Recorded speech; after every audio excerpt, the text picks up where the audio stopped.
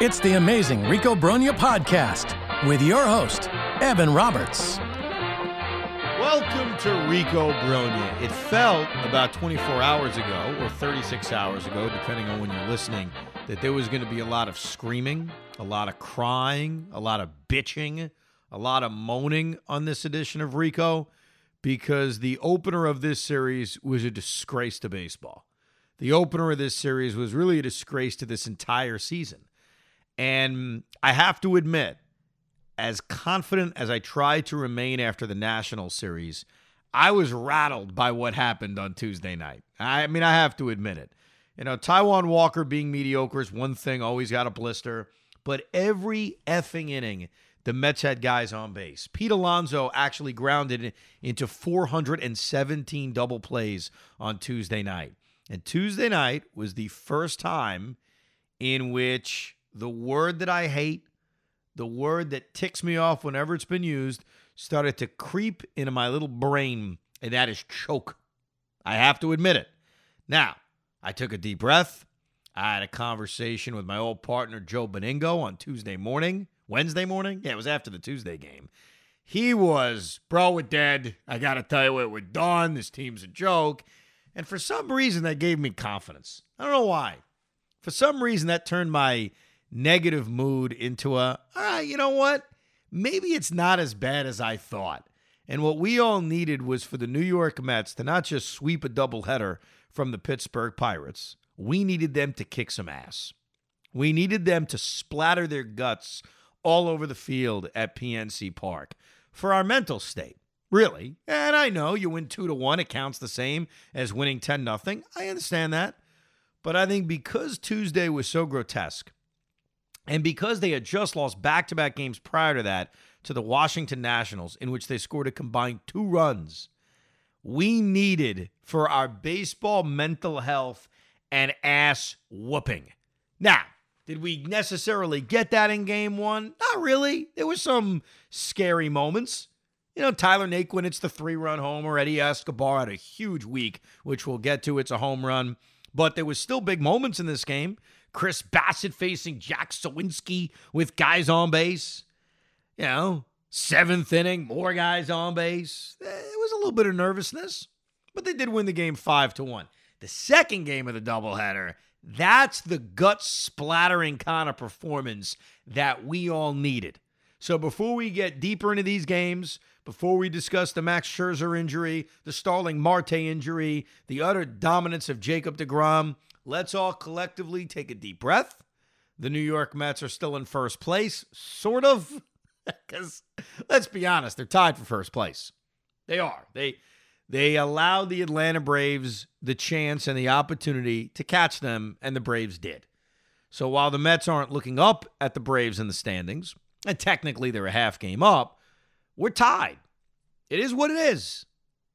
When my beautiful bald friend, and I don't mean Craig Carton, declared the division over 2 months ago, he's officially wrong, because it wasn't over then, and it's not over now. Now, that doesn't mean we're not going to win the division. That doesn't mean this is going to end in, hellfire and brimstone. It just means that this heavyweight battle of a pennant race is just getting started. Now, Pete tends to be the more negative one than me, even though I've had a lot of negativity over the years. But did this 2-game sweep of a doubleheader cleanse you, or do you still feel a little dirty about the way this team has played? I thought I was coming on here the same way as you did, going to vent the hell out of today, because the way that I got off air with Tiki and Tierney, it was just everything just piled up, and it was frustrating. And even though the Mets were already beating the Pirates at that point in time, it just felt the Mets picked the worst time to almost blow the division lead. Like, if this didn't happen early in the season, whatever, we can't have nice things. That's how I felt. And Scherzer goes down, all that other stuff. So, yeah, I didn't want to be the negative guy either, but I felt that pit in my stomach again, and I felt like it's too familiar, that feeling, Yeah, look, I have to admit, Tuesday was very, very tough to watch. The opener of this series was brutal because I sat there for 3 hours, and I wouldn't shut the game off, obviously. 1-0, you're still in the game. 3-0, you're sort of still in the game. 4-0. It's not over. Oh, wait, Brandon Nimmo, 2-run home run. Here we go. And then the Pirates just blow the game open because of Buck Showalter's mismanaging, which I'll get to as well. But that was a very reminiscent of bad times kind of game. That's how I would define it. Not reminiscent of this team because, look, this team has not played its best baseball recently, but a lot of this is the Atlanta Braves never lose, and that's continued. Even in this game against Oakland, when they wrapped up the 2-game series, right out of the gate, they're down 2-0, and you're thinking, wow, the Braves may actually lose. Maybe we'll get some help, and that wasn't the case. They storm back. They end up essentially blowing the Oakland A's out, but I do admit that Tuesday was rock bottom. Tuesday felt the opener of this series, in case we're forgetting the days of the week. The opener of this series after the rain out from Labor Day, that did feel ugly on a lot of levels. Really, more so than Taijuan Walker, who I'm going to actually sort of defend in a little bit. It's going to be a weak defense, but it's going to be like a sort of defense of him. That he's not as bad as we all think. He's not good, but he's not as bad as we all think. That's how I'll phrase it. That's a tease for about 5 minutes from now. But the real frustrating part about the opener of this series was their inability to get a big hit. Because like we talked about after the Washington series on the last edition of Rico, this is about the offense. It's what it's about. We can nitpick Carlos Carrasco's performance from Sunday, but it was about the offense. Same thing with Taijuan Walker in the opener of this series. We could kill him for 5 innings, 4 runs. It's not good enough. They couldn't hit. They got 2 guys on base in the first inning. Pete Alonso grounds into a double play. They got 2 on, 2 out in the second inning. Of course, Tomas Nido's not going to come through. They got 2 on, 1 out in the third inning. Pete Alonso grounds into a double play. Leadoff man on the 5th inning. They do nothing. And then after Nimmo hits the 2-run home run, the offense does nothing against Manny effing Banuelos. So this was about the offense, and it was about the continuation of what we saw in the Washington series, and that's not only not being able to hit, but you're not hitting mediocre pitching. I don't want to hear about Mitch Keller. Mitch Keller's not that good. Manny Banuelos is not that good. So what made the opener of this series incredibly frustrating, more so than Taijuan Walker's performance, was the fact that they couldn't hit. Now, here's it's not even really a defense of Taijuan Walker. It's just being honest about what he's been in the second half of the year, because I think we all feared he was going to collapse in the second half like he did last year. And there's a stat going around, which is accurate, that the second half of this season, Taijuan Walker has like a 6.6 ERA, something of that nature, 6.7 ERA. And it's true. I can't deny that. So it's very easy to say Taijuan Walker has collapsed in the second half of the season. He hasn't really collapsed. What he's done is that he is pitching like a 5th starter. What I mean by that is look at his outings outside of the one explosion, because he had one game that kills his stats. It was the game against the Braves, the first game of that 5-game series, I think it was, or not the first game of the 5-game series. I forget which game it was. It was early on in that 5-gamer with the Braves. The one game they lost. He pitched 1 inning and he allowed 8 runs. Well, 1 inning, 8 runs is going to kill your numbers. His performances outside of that one game has been mediocre, but not bad. 5 innings, 4 runs, it's not a death sentence for you. If your offense hits, you can win that game. I'm not trying to say it's a great performance. It's not. He wasn't great. He gave up a bomb to Rodolfo Castro. I get it. He gives up an RBI single to Brian Reynolds. I get all of it. I'm not saying he was good. I'm saying if you look at Walker's performances in the second half of the year, outside of the one explosion, he's basically been 5 innings, 3 runs. 5 1/3, 2 runs. 5 innings, 4 runs. I'm not saying that's great, but what I am saying is that's capable 5th starter stuff, which is all Taijuan Walker should be. The problem is when you don't score runs. That's why I'm telling you, and maybe I'm alone in this, and that's fine. In the opener of this series, I was more pissed off by the lack of offense than I was Taijuan Walker. Because if this team is hitting, take the second game of the doubleheader. I thought, unfortunately for Oviedo, he was being squeezed. I thought there were some pitches in that second inning, specifically to Pete Alonso, where he struck him out. But if you're facing Johan Oviedo and you're getting to the bullpen in the second inning, then 5 innings, 4 runs looks a lot different.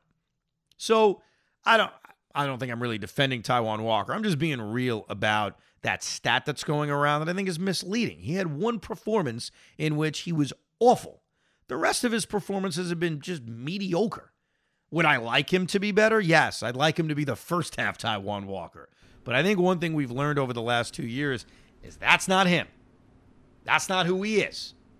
5 innings, 3 runs should be capable stuff if your offense doesn't have their head up their asses. No, and the other thing too is I've also seen other people say that Taijuan Walker has been the 3rd best pitcher on this team, and that to me is an insult to Chris Bassitt, because if you saw what he did today versus the Pirates, it looked like he was facing a minor league team. Well, it's not only that, and he was great. He was absolutely fantastic, and he's been really good over the last month. But the reason why Chris Bassitt, if we're looking at the entire season, because I know Ty's had some great moments, but Chris Bassitt, I described it this way a few weeks ago, and I continue to think it's this with him. He always pitches one more inning than he should. I think there's a lot of times where you're watching a baseball game and you say, okay, that guy's done after 6. Not just because of pitch count, but just because of feel. And Chris Bassitt's one of those guys, and there aren't a lot of them. There really aren't. Who says, no, I'll keep going, and I'll push myself. And I think that's really, really important. It's important because Jacob deGrom has been babied for the most part and didn't pitch for the first half of the year. It's important because, Carlos Carrasco just missed a few weeks. It's important because David Peterson, when he starts, isn't allowed to really go deep into games. It's important because Max Scherzer's missed time. You need guys to eat innings. And I think there's been a lot of times this season where Chris Bassitt will go an extra inning. Plus, he's just been probably their most consistent starter. And that includes everybody. Because Scherzer and deGrom get penalized from the fact they don't pitch every 5 days. And they haven't. That's just the reality of it. So I think when you look at reliability in terms of pitching every 5 days, you look at consistency, you look at ability to give you innings when sometimes you desperately need it. Chris Bassitt's been probably their most consistent starter. So it's not even a question. He's their 3rd best starter in terms of, obviously, if Jake and Scherzer are there, he's your 3rd guy. Who's your 4th guy is a debate. Right now, it's tough to trust Taijuan Walker, but you're going to need to see Carlos Carrasco pitch better than what we saw in his first start back. But that's not even the issue I worry about. I just worry about the offense because it had been bad for about a 26-game period as we described in the last Rico. So they broke out because Tuesday was an abomination. They broke out a little bit in the opener of this doubleheader. Eduardo Escobar, and this is really, really encouraging, and I think that was the best part of what happened. Tyler Naquin hits the big home run, the big bomb of a 3-run homer, and he breaks out of a slump a little bit, and they may need him with the uncertainty around Starling Marte. More on that injury in a little bit.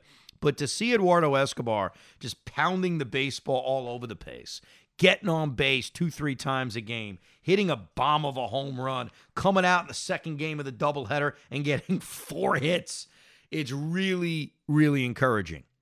Because if Marte is out for an extended period of time, not going to do this in a short period of time, but an extended period of time, one of the ways you can fill that hole is not Tyler Naquin. He's an option, but not necessarily him. One way you can do it is Eduardo Escobar. And what I mean by that is Luis Guillorme is going to come back and he's going to play, as he should. He's so good defensively. He gives you battles at the plate. He's not a slugger by any stretch, but he at least gives you quality at-bats. You could play Eduardo Escobar 3rd, Luis Guillorme at 2nd, and Jeff McNeil in right. I don't think we should rule out the fact that Jeff McNeil, as great as he's been defensively at second base, is an option in the outfield. Like the options to replace Marte, if it's longer than we fear, because right now the update on him is it's day-to-day. Buck hasn't ruled out the IL. They're going to see how his middle finger reacts to the non-displacement, whatever the hell it is. Who knows? I don't even know. All I know is when's he going to play again. That's all I know. So if this turns into an IL stint like Buck suggested, that's a way to fill that spot, not just giving the job to Tyler Naquin every day. Because if Tyler Naquin is striking out 8 at-bats in a row, like we saw a few weeks ago, we don't want to see him out there. But if Eduardo Escobar is going to hit, he's going to play. That's the way it works. That's the way it should work. And Luis Guillorme will find a way to play, no doubt, because of his glove. But Eduardo Escobar, especially left-handed, that's the encouraging thing. Because he was about to become a platoon player with Guillorme, where he only played against lefties. Well, this onslaught he's been on has been batting lefty against right-handed pitching. So let's not discount Escobar third, Guillerme second, McNeil and right. That's an option. I would have suggested you could call up Mark Vientos and play him at third and move Escobar to second, McNeil and right. But one thing we learned, they hate Mark Vientos. So that's not an option. And I shouldn't have even mentioned it, because how insulting is that to even mention the name Mark Vientos? But look, the Marte injury sucks. I don't know if you felt this way, Hoff. They get hit so much, and they continue to get hit so much, that you're waiting for someone to get hit and for it to be serious, because they've really avoided the serious injury for the most part from all the hit batsmen that they've had this season. I mean, I think the Marte's pretty serious. I mean, I think this is the most crucial one, and this is why I was always pissed when people are like, well, the Mets are getting hit so much, why don't they do something about it? I'm like, because what? So they can have a brawl and someone can get hurt? Like, we're trying to avoid injury here. We want this team to be together for as long as possible. We don't need a long suspension. We don't need any of that nonsense. But what, Marte's been hit how many times this season? Was it, there's 19 the number? It feels like a ton. I mean, Mark Canha gets hit a lot, but it seems like that's part of his game. He's always gotten hit a lot. But when Marte gets hit, it always seems to be really scary. Yeah, well, it's so inside. It's on his freaking knuckles. I mean, that's inside. It's not like he's holding the bat out like, all right, hit me. It's inside. And look, if we made a list of guys in the lineup you can't lose, I'm not saying he's number one. I think Pete Alonso, despite his recent slump, is probably the number one guy, but he's towards the top. You know, take your pick. Alonso, McNeil, Lindor, Starling Marte, Brandon Nimmo, really those top four hitters that Buck Showalter's had so consistently playing. So Marte's a valuable guy. I think that because I don't want to say what I'm going to say because it's backfired with what happened against the Nationals in the first game against the Pirates. But what I'm really trying to allude to is they're playing teams that they're better than. They're playing teams in the Marlins case that I think now have a 9-game losing streak. Whatever it's up to, they do have one more game before they may play the Mets on Friday, and I hope they win. Sandy Alcantara's pitching, so Mets got actually lucky. They're going to miss Sandy Alcantara. So he pitches on Thursday, and hopefully the Marlins win, but that's besides the point. This should not be a deal breaker when you're playing Miami and you're playing Chicago. You know what I'm saying? Like, this isn't a series against the Braves, and they obviously missed Starling Marte in a series against the Braves, still won 2 out of 3. So I hope he's back soon, but that's not an excuse for not beating the crap out of the Miami Marlins. Same thing with the Max Scherzer injury. Like, assuming he misses the 2 starts he's probably going to miss, and then that's it. Then he comes back, and he's facing the Brewers in Milwaukee, which is about a week and a half from now. It shouldn't impact how they should perform against the teams they're about to play. Now, again, I know they've already lost 3 games to the Nationals and Pirates. I understand that. But that should not be the difference between beating the Cubs and losing to the Cubs. No, and I agree. And that's why today, when they were talking about, I got asked about the Scherzer injury. Are you nervous? I go, no. All it means to me is that we're getting prepared for the playoffs. I need all these guys to be healthy for the playoffs. And I was told, so you're just giving away the division? I go, no. The division is still very much the New York Mets because the Mets are still talented. I don't care who's slumping. They can break out of it at any point in time. Like I talked about Escobar. This is exactly the person that we need right now to break out of it. Okay, but you said something, and I heard this on the broadcast too. Almost like a debate of do you prioritize being healthy for the postseason more so than winning the division? First of all, those two things don't have to be mutually exclusive. Not at all, right. You should be smart about your injuries, and you should still try to win the division.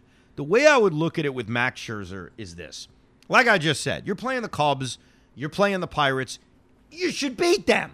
Whether it's David Peterson or Max Scherzer pitching, that shouldn't be the difference between winning or losing against these teams. I would view it this way. I need Max Scherzer healthy for the Atlanta series. That's how I'd phrase it. Like, yes, I want them ready for the postseason, but winning the division's important. And I think we all need to recognize that. It doesn't mean they can't win the World Series if they're in the wild card series, but the road's a lot more difficult. Having to win 2 extra games is not easy. First of all, you can easily lose 2 games. I don't care who the hell's pitching. And then obviously the road is difficult because then you turn around immediately and play a best of 5 and then a best of 7. And we talked about the oddness of the off days around the best of 5 and the best of 7. So winning the division matters. We don't live in a world like it's 2005 where the Yankees and Red Sox are in a pennant race and it doesn't matter who wins the wild card. Does anybody remember who won the division in 2005? Was it the Yankees or the Red Sox? They finished tied. It didn't matter, though. Like, it literally didn't matter. There was so little that mattered about winning a division. Now it matters. It just does. So I don't buy this notion of they're not thinking about the division or they shouldn't think about the division. But I think you need to be smart when Max Scherzer's got a side issue and he's saying it's fatigue.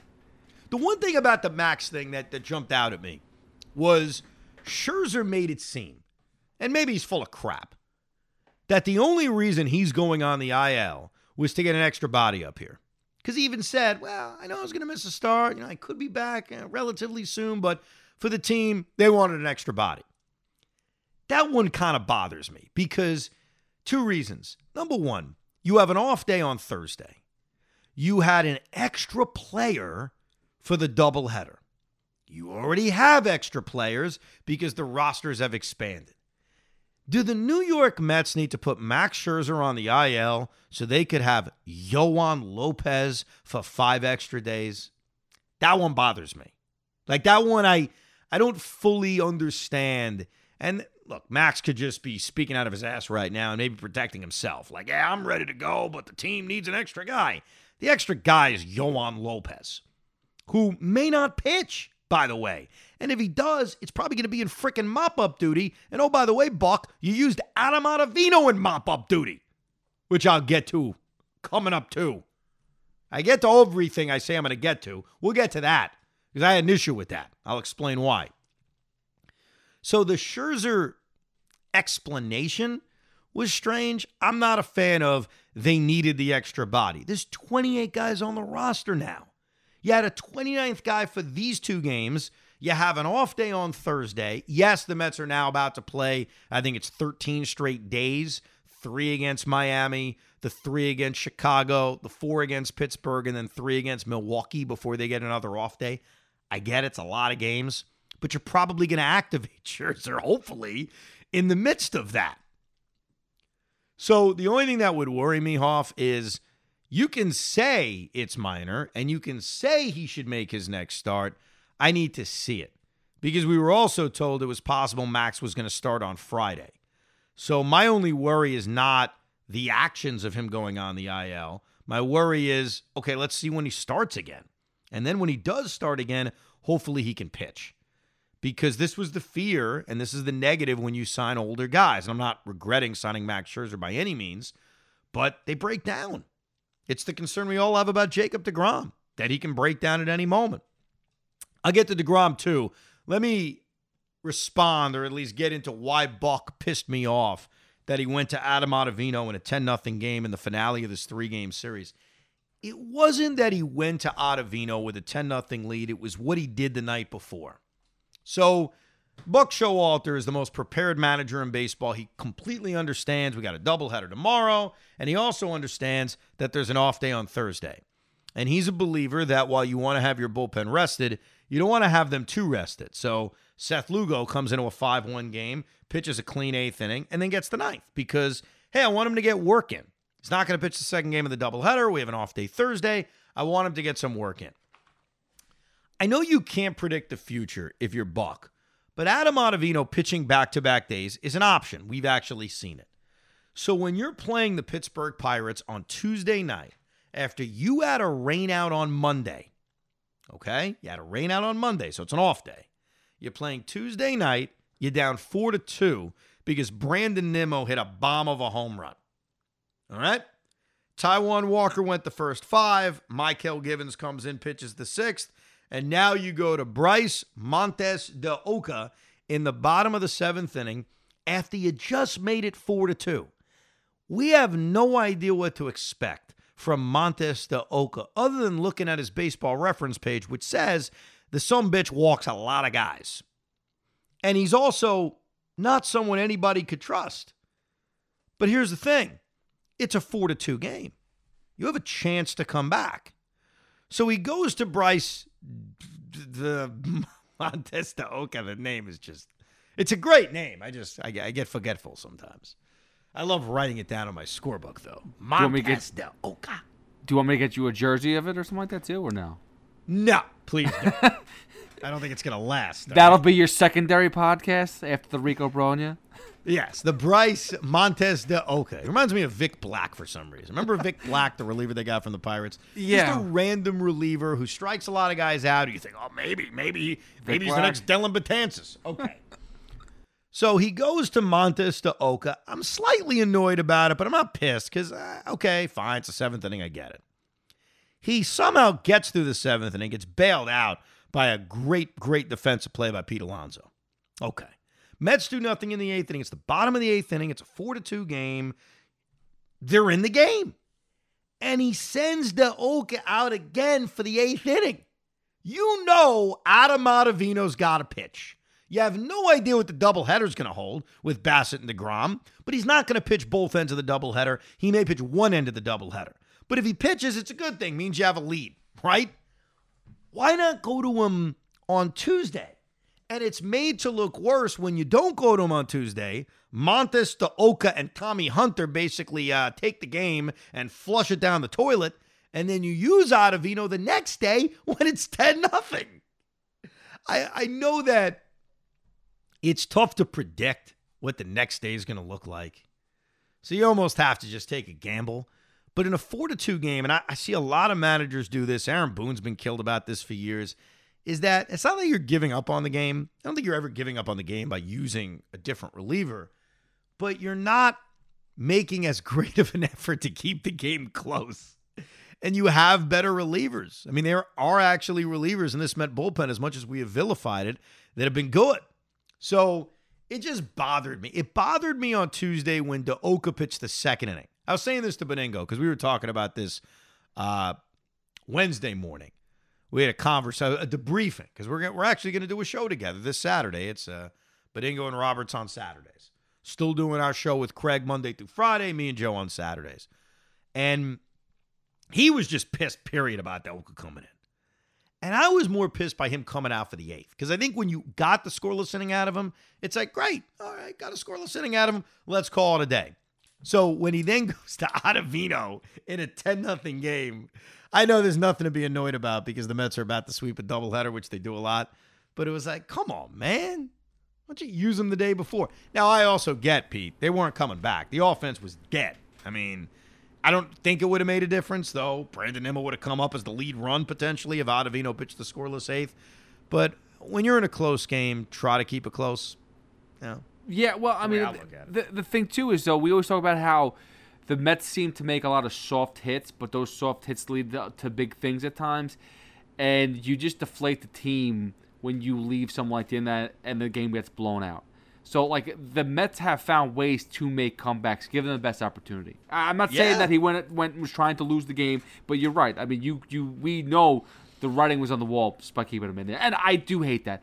I understand that you want Ottavino to get some work, but that pisses me off. Like, there was zero reason to say if something did happen. Say if he had a bad outing, and 10-0 or whatever, nothing's really bad is going to really happen. But what if he did have a bad outing? I hate that sour taste, that waste of an arm in that type of game. Yeah, because I know you can't predict. Now, obviously, we have no idea what's going to happen the next day, but I'd rather be more aggressive in doing it. Again, knowing you have an off day coming up on Thursday. Didn't cost them, though. I mean, what cost them is that they didn't hit.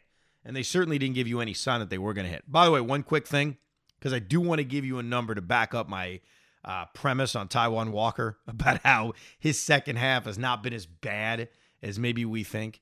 If you take out the one start, and I know it's tough to take the start out, but if you take the start out, his second half ERA is 3.95, which is not amazing, but it's what I've described that he is, which is that he hasn't been terrible in the second half. That's better than it was last year. I think last year it was like an 8. No. Yes, I know. Last year's second half was a choke job and a half. And the number I've been hearing is, well, Taijuan Walker in the second half this year has like a 6.80 ERA, which is true, but it includes a 1-inning 8-run performance, which is just going to murder your ERA. which it has. Now, let's get to Jake, because Jake is just, oh my God. They have to give this man whatever the hell he wants. And yes, there's injury risk. And yes, he doesn't throw 120 pitches. All those critiques are fine. He is a magician. He has that rocky first inning. Rocky in that O'Neill Cruz hits one 100 million miles an hour first pitch of the game. He gets the big double play, gets the big defensive play by Pete Alonso. He's throwing his curveball a ton this year. I noticed that in his last start against the Dodgers. You saw it again in this start against the Pirates. But then he has another one of those stretches, and he does this every time he's out there, where he just mows down 12 in a row, 15 in a row, 11 in a row. Sometimes it's at the beginning of a game, and you start to fantasize about that perfect game that's going to end when Buck pulls him after 6 perfect innings or 7 perfect innings. But then he gets into that groove after the first inning. Bing, bing, bing, 1, 2, 3. Bing, bing, bing, 1, 2, 3. Bing, bing, bing, 1, 2, 3. He's through 75 pitches in 6 innings, and I thought this was the game. Hey, you take the wrapper off Jake, doubleheader, you need this game, let him throw 110 pitches. But the Mets gave him so much freaking offense that after 7 innings, I'm thinking to myself, get his ass out the game.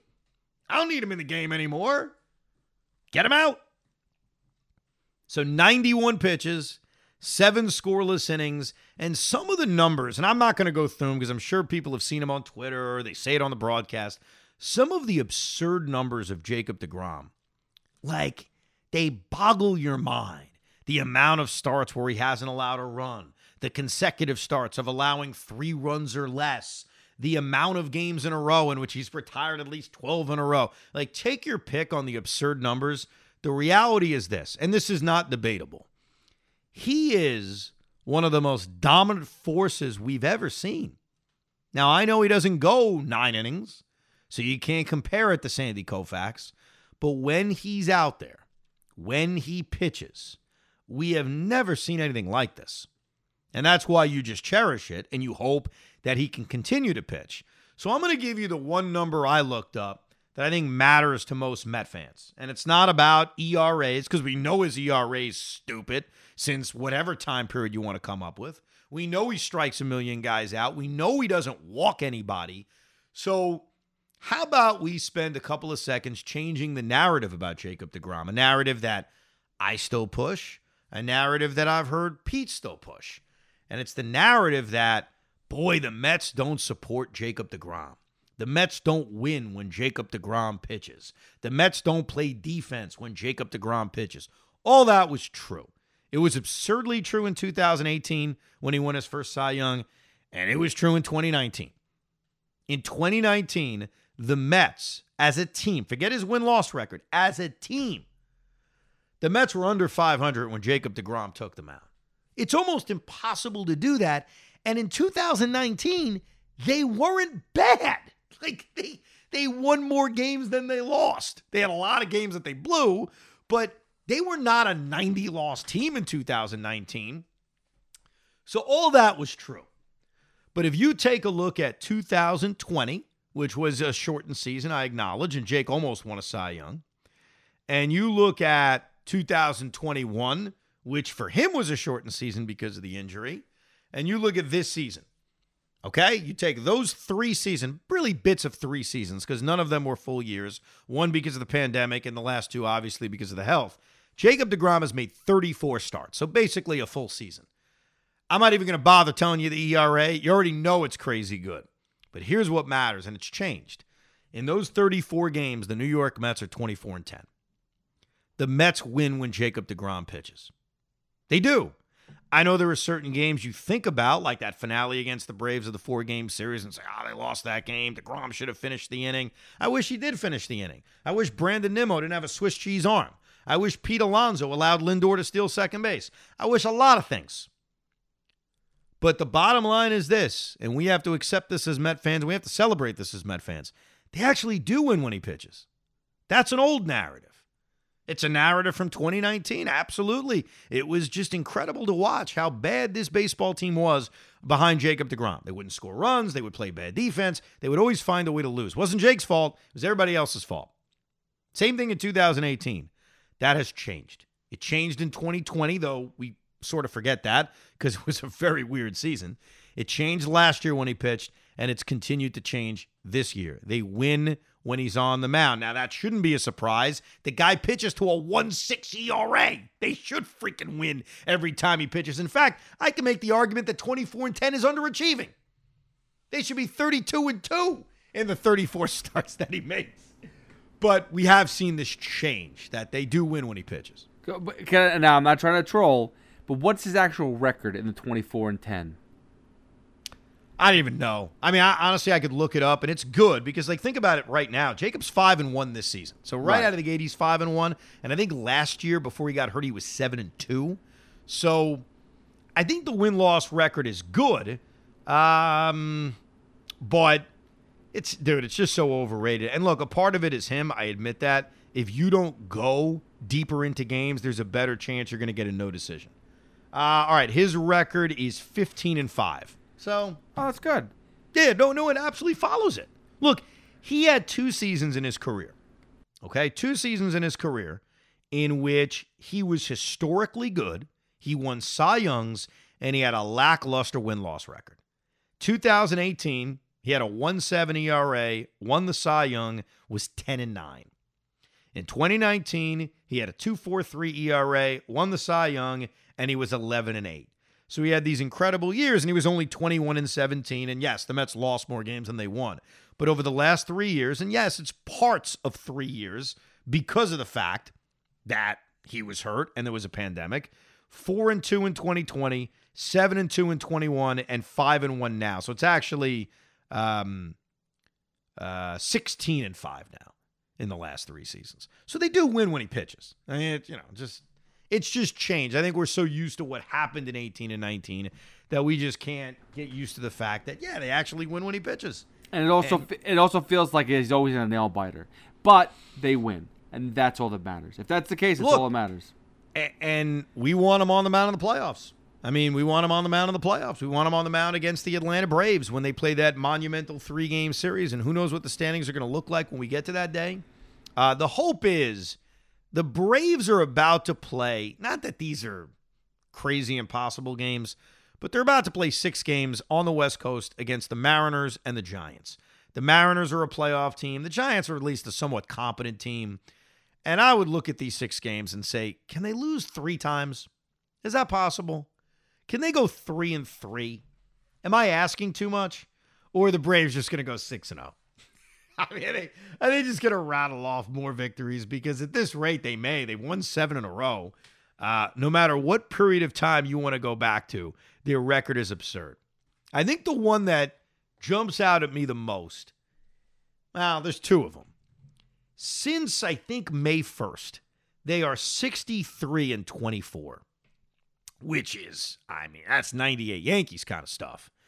But here's the one. I guess this one sort of, not that one impresses me the most. Here's the one that's like a real punch in the balls. Since the Mets beat the crap out of them at Citi Field and won 4 out of 5, and we were all just so giddy about what the Mets accomplished one-on-one with the Braves, the defending world champions responded in their last 27 games by going 22-5.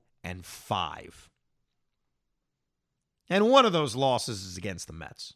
Now, they did win 3 out of 4. So they've responded every time. And so I'm glad the Mets were able to finally take care of their business. And they're going to have to continue to take care of their business, but they are being afforded no margin for error because the Braves don't lose. Now, 6 games coming up, Mariners and Giants. I'm asking for 3-3. I'm asking for that. I'm asking for the Mets to go 5-1. If that happens, boom, the Mets are back up by 2.5 games. It's like magic. Voila. I mean, there's no way that the Braves can keep this pace up, is it? What? What do you mean? What do you mean they can't? They've kept this pace up since June, dude. I know. They got to burn out soon. They're going to go flat into the playoffs, right? I don't know. Dude, I'll tell you this. I don't know what's going to happen in the playoffs. The playoffs are a completely different animal. You just want to get there, you want to be relatively healthy, and you want to get hot at the right time. I've seen too many examples of this, whether it's from the Mets team like 2015. How good were they really in 2015? Yet they beat the Dodgers in 5. They beat the Cubs in 4. Look at the Nationals in 2019. So I don't know what's going to happen in the postseason, and I don't even care because the Mets and the Braves are going to be separated in the postseason. Like, they would not play each other until the National League Championship Series. No matter who wins the division, they would just be separated on other sides of the bracket. So the Braves in the playoffs mean nothing to me, unless we're fortunate enough to play them. And I'd sign for that right now. You're telling me it's Mets, Braves, NLCS. Let's go. I'm in. I'll take my chances. I'm in for that. So I don't know what's going to happen to the postseason, but it's more the Braves have a more difficult schedule. We've gone through that. They do play the Philadelphia Phillies a lot. This portion of the schedule, while not difficult, features competent teams like the Mariners and like the Giants. But when you say, and my dad says this all the time, oh, they're not this good, they'll cool off. Well, my question to you is when? Because they've been playing this kind of baseball. I just gave you the numbers. They're 63-24. That's not cooling off, Pete. I mean, listen, I just feel like we've talked and looked at the best teams ever, right? Look at Seattle Mariners. You look at that team had an incredible regular season. In playoffs, they were nothing. It wasn't the same. It wasn't the same thing. So I'm just saying, like, the Braves are unbelievable. That's great, and they won last year, so they're the defending champions. But I think it's gonna burst soon. I don't care what happens to them in the playoffs, though. I'm saying before October 5th, because I want this division. I think we all want this division. I know. And look, I know. The one thing is, because here's a thing Joe and I disagreed about when we spoke on the phone. I'm sure we'll talk about it on the air. Is he says if they don't win this division, they can't win the World Series. Look, the road is more difficult. No doubt, you're giving yourself more of a chance to get picked off, or more of a chance for there to be an injury, more of a chance for bad crap to happen. No doubt about it. But if the Mets lose this division, as disappointed as we'll all be, October 7th, we're going to pack Citi Field, and we're going to root our asses off and be optimistic in that series against the Phillies or the Padres. We just are. And if they win that series and they're off to L.A., we'll be thinking, oh, we beat these bastards during the regular season. Let's go. So I want to remind everybody, not that I want this, because I don't want this. I do not want that wild card series. I don't want to be there. I don't want to be a part of it, okay? But if they don't win this division, it's not a death sentence. It sucks. It would be a big disappointment, especially when you spend 99% of the season in first place. But it is not a end-all, be-all death sentence. I'll ask you this, though. Before they play the 3 games, September 30th, October 1st, and October 2nd, monumental 3 games, Mets-Braves. Mets need to win one of those games to secure the tiebreaker. The Braves play the Mariners, the Giants, the Phillies, the Nationals, the Phillies, the Nationals. Okay, that's who they play. The Mets play the Marlins, Cubs, Pirates, Brewers, A's, Marlins. Right now, we're basically tied. Let's be honest. The half game up, give me a break. We're tied. What is a reasonable goal? Like, would you be okay if I told you we're a game out? Because look, you win 2 out of 3, boom, tiebreaker, tied for first place, great. What's that number of, all right, get me here at the minimum and I'd be happy? I think we'll be 3 games up. Well, if we're 3 games up, I'm having a freaking party because then, well, I wouldn't say that. Let me rephrase that. I'd at least go into the series saying, okay, let's just win 1 game. 1 freaking game. That's all we need. And then it's over, pretty much. You know? But I feel, listen, if the team that showed up for the doubleheader continues, and it's going to be tough because I say this all the time, even though we say it's a soft schedule, the teams that you're playing, they know they're soft. They want to be ball breakers. They want to bust your playoff goals. And these kids are trying to make teams too. So of course it's going to be competitive at times, but technically the Mets should roll over them, and they have to play well. Well, so far during the rollover part of your schedule, the New York Mets are 3-3. Obviously losing 2 out of 3 to Washington, winning 2 out of 3 to Pittsburgh. I don't know if Buck is viewing it this way. I'm sure he is because I do think he thinks long term. what my goal would be, and I think with enough off days, because the Mets actually have, after tomorrow's off day, or today's off day, depending on when you're listening, the Thursday off day, the New York Mets have 3 more off days in this regular season.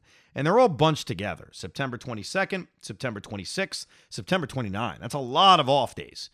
So assuming no rainouts, they'll have a lot of ability to move their rotation around however they deem fit.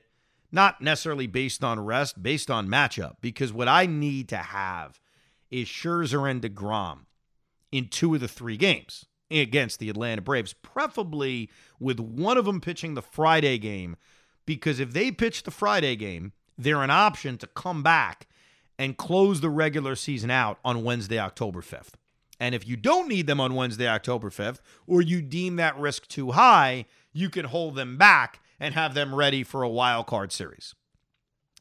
If you have the other guy, DeGrom or Scherzer, whatever order you want to come up with, though I have my preference, pitching either on Saturday or Sunday, they would be lined up to open up the wild card series if that's the series you're in. But I think, assuming health, and obviously that's very important, especially with Max going on the IL, it is a must. And there's no excuse with 2 off days right around the series, essentially, to have both of those guys lined up for the 3 games against the Atlanta Braves in Atlanta, because I don't know what the standings are going to say. I don't know what spot we're going to be in. Even if you're right, Pete, and the Mets are up 3, you're still in a spot where you got to win a game. You lose all 3, it's tied. They win the tiebreaker, and now destiny's out of your hands, as much as I hate that phrase. So even if you're 3 up, you go into that series saying, God, I got to win a game. I got to find a way to win one. So we'll see. But the clock is ticking. I do feel better. I think we should all feel better based on sweeping this doubleheader against the Pittsburgh Pirates. And then the hope is going into this weekend against the Marlins that the Met Bats could keep it going. Buck Showalter didn't commit to who would start the opener. Logic says David Peterson. I guess it could be Trevor Williams. The reason he hasn't said anything is that Taijuan Walker's dealing with a blister issue, so he may not be ready to go on Sunday. The only thing we know is Carlos Carrasco is going to make his second start back from the IL on Saturday. So however you cut it, it's not the strength of the Met rotation going up against the Miami Marlins. You're really looking at pitchers 4, 5, and 6, potentially 7, pitching this 3-game series against Miami. Carlos Carrasco is your 4th at best. Taijuan Walker's your 5th if he makes the start. David Peterson's your 6th. And if Trevor Williams is forced to make your start, that's basically a 7th starting pitcher. But the Marlins haven't hit. Their offense has been historically bad. And hopefully this Met offense, which doesn't have to deal with Sandy Alcantara, they could at least continue the momentum they have from what they did to the Pittsburgh Pirates in the finale of the doubleheader, in which everybody hit. I mean, even Daniel Vogelbach, who was 0 for his first 4, had what I thought was actually a significant RBI single in the 8th inning. Not for the score, but for him. For the fact that maybe that gets him going. Because Vogelbach goes out there and plays every single day against right-handed pitching. And could that change with Guillermo coming back? Could Escobar become more of an option at DH? He could be. Look, Escobar's going to play if he hits, like I said earlier. So even with Guillermo coming back, even if Marte is healthy, I think you still find a way to get him into the lineup. And maybe the guy who loses ABs is Daniel Vogelbach. Maybe the guy who loses more ABs is Darren Ruff, who looks lost. What a mess he's been. So J.D. Davis hit a home run there. Nah, I'm not even going to bring that up. It is what it is. The deal's done. We move on. So big weekend coming up against Miami, because every weekend's big. They need to win freaking games. Anything else, Hoff? I think we're pretty set. I mean, do you agree? Did you hear that a visual take from today from BT saying that Pete Alonso's not a superstar? I don't care. I don't give a crap. I don't care about what a superstar is or a star is. They can discuss that on their show. I don't give a shit. I mean, honestly, it doesn't matter to me. I need Pete Alonso to wake up. I need Pete Alonso to get hot. I need Pete Alonso. And I thought, I'll say this about Pete.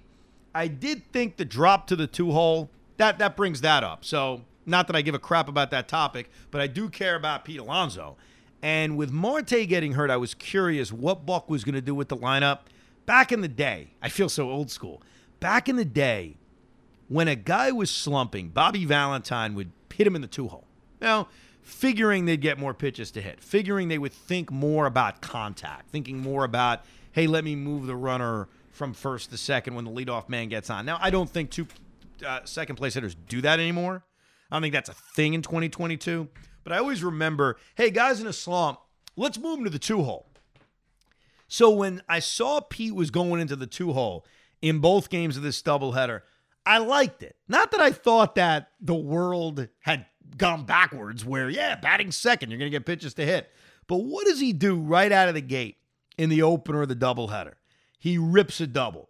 What does he do 2 innings later? Goes the other way with a single. What does he do in game 2 of the doubleheader? Draws a walk in which he really should have struck out. Has a base hit to left center field. Has a base hit to right field. Look, Pete hasn't hit a lot of home runs recently. We all know that. But if he could at least hit, if he could at least be that all-around hitter that he has become this season, I think we could live through his batting slump or his power slump a lot more. So they need him to hit. They need Lindor to hit. That's the main reason why this offense has struggled. We could talk about the production they have getting now from the bottom of the order, at least what they did in the doubleheader. Escobar getting hot, things like that. If this offense is going to groove again, they need their 2 run producers to do the grooving. And that's Lindor and that's Alonso. I think when Marte's back, Alonso goes right back to cleanup. So I don't think this is a permanent thing by any stretch of the imagination. I had a crazy idea, and it's a terrible idea. So I warn you, people are going to hate it. They're going to say, Evan, shut up. But hear me out. There was talk about shaking up the lineup because they weren't hitting. And my retort always is, with what? Like, just saying shaking it up doesn't mean anything. Like, what's your idea? Well, Jeff McNeil should hit higher. Okay, well, where? Like, who should be dropped? Should Lindor bat 6th? Okay, if that's your opinion. Should Marte drop in the order? Should Alonso? Like, what do you want to do? So I was getting a little kooky. I was thinking of dropping Brandon Nimmo. And hear me out on this. If you lead off Marte, McNeil, Lindor, Alonso. So basically, McNeil takes Nimmo's spot, and you hit Brandon Nimmo 9th. I'm a big fan of having a guy who hitting 9th be a guy who can get on base. I don't love having a guy batting 9th hitting 170. I don't. And that's James McCann. I don't love having a guy batting 9th who gets on base 26% of the time, and that's Tomas Nido. And I think I'm being nice. I like having a guy that gets on base, and the reason I say that is because the guy on deck is a good hitter. Brandon Nimmo's your leadoff hitter. I like when he comes up with guys on base, don't you? Well, if the guy batting 9th, who essentially hits ahead of the guy batting 1st, can't get on base, then less guys are getting on base for your better hitters. So, trust me, I understand the negative of it, which is why would I take plate appearances away from Brandon Nimmo? I don't know how to make it work with this lineup. I like having a guy who bats 9th who can get on base because that guy gets on base from my sluggers for not just Nimmo, but for Marte, but for Lindor, but for Alonso. So it was kind of a crazy idea. I actually wouldn't do it. It was just a thought because I've always had that thought of I need more guys in the bottom of the order that get on base. I'd rather have my crappiest hitter batting 7th or 8th than 9th. Well, it's funny because I actually tweeted that out a couple weeks ago. I think it was because people, again, when we were talking about that, I said the only person that would move in that lineup, or the only place you could really switch with Nimmo was McNeil, put him first. And I said the same thing about Nimmo. But here's my thing, and this is you. You tell me what's more valuable: Nimmo leading off in the first inning of every game or whatever it is, and seeing all those pitches, and really, it's about getting on base and getting those. He has more walks, or McNeil making contact. Because McNeil, if you look at them, when they lead off an inning, their numbers are almost identical on base percentage. The biggest difference is McNeil will get on base by hitting and Nimmo by walks. Yeah, I like McNeil in RBI situations. That would be my answer to that. Like, right now, if you gave me a choice, 1st and 3rd, 1 out, name anybody on the Mets you want up, it's probably Jeff McNeil. So I think the answer to that, there's a lot of ways to answer that. I prefer Jeff McNeil in RBI situations more than Brandon Nimmo. I like guys on base for Brandon Nimmo, but I like McNeil in an RBI spot. And I do think there's a value to Nimmo seeing as many pitches as he sees right out of the gate. Look, I wouldn't move Nimmo to 9. It's an idea I've always talked about, and it's a suggestion, and there's a theory behind it that I think people would understand why I want guys batting ninth who are good hitters. I don't believe the ninth spot in the order should be this dead spot. It's why I started believing in the pitcher not batting ninth anymore. Like, I was all on board the last 5 years because I agreed. First of all, I'm going to pinch hit for him by the sixth inning anyway, so it's going to be guys off my bench. I'd rather put a productive hitter batting ninth because that guy's a table setter for my RBI hitters. But Nimmo, in theory, is the ideal leadoff hitter for this team. Making contact at the top of the order is really not that important. Like, that's one of those, it's an old school theory of, my leadoff hitter he can't strike out a lot. Well, why? I just want the guy to get on frickin' base. When there's an RBI opportunity, I care more about making contact. I mean, first and third, one out, Brandon Nimmo or Jeff McNeil. I'd probably say Jeff McNeil, partially because he puts the bat on the ball. Like, Nimmo strikes out. So I think when you really think about it, that's why the evolution of the game isn't always a bad thing. People like to assume, that's new age thinking. Well, some of the new age thinking is right. I hate to tell you that. I consider myself still pretty old school, but there are a lot of new school thoughts that when you really think about it, you're like, well, that makes sense. Yeah, no, I agree with that. I think Buck has been really consistent with this lineup. I have mostly enjoyed it. It's a reminder that as fans, we always look for things to complain about. Because when teams are struggling, the manager changes the lineup too much. So it's been a huge critique of Aaron Boone. It was a huge critique of Luis Rojas. Very common era critique now. Lineup changes too much. Buck Showalter has stuck with the same four guys in the same order at the same positions basically every day. And is that better than switching your lineup all the time? Look, I think lineups can sometimes be a little overrated. Guys just have to produce. But it's a good thing. It's just the problem is when you're not hitting, we're all looking for things to change. We're all looking for what can we do to change things. The changes guys have to produce. The change is Pete Alonso needs to have better at-bats. And at least in this doubleheader, he did do that. And hopefully he carries that over to the series against the Miami Marlins. I'll be back with Craig actually doing a full show. If you heard us on Wednesday, we were on for 22 minutes. Actually, less than that. I think we signed off at 2:18 because of the Yankee doubleheader. So we will have full shows Thursday and Friday, and then all of next week. We are back. And then Joe and I will do a show together this Saturday on WFAN at 10 a.m. You can check out Hoffman with Tiki and Tierney, 10 a.m. on the Fan. Like I mentioned, me and Craig, 2 o'clock. We'll be back with another edition of Rico Brogna right after the Miami Marlins series, where hopefully we'll all be in a really good mood. Thanks for listening to Rico Brogna. We hope you enjoyed this episode of the Rico Brogna Podcast. It's amazing, isn't it? Make sure you download it now to keep it on you at all times.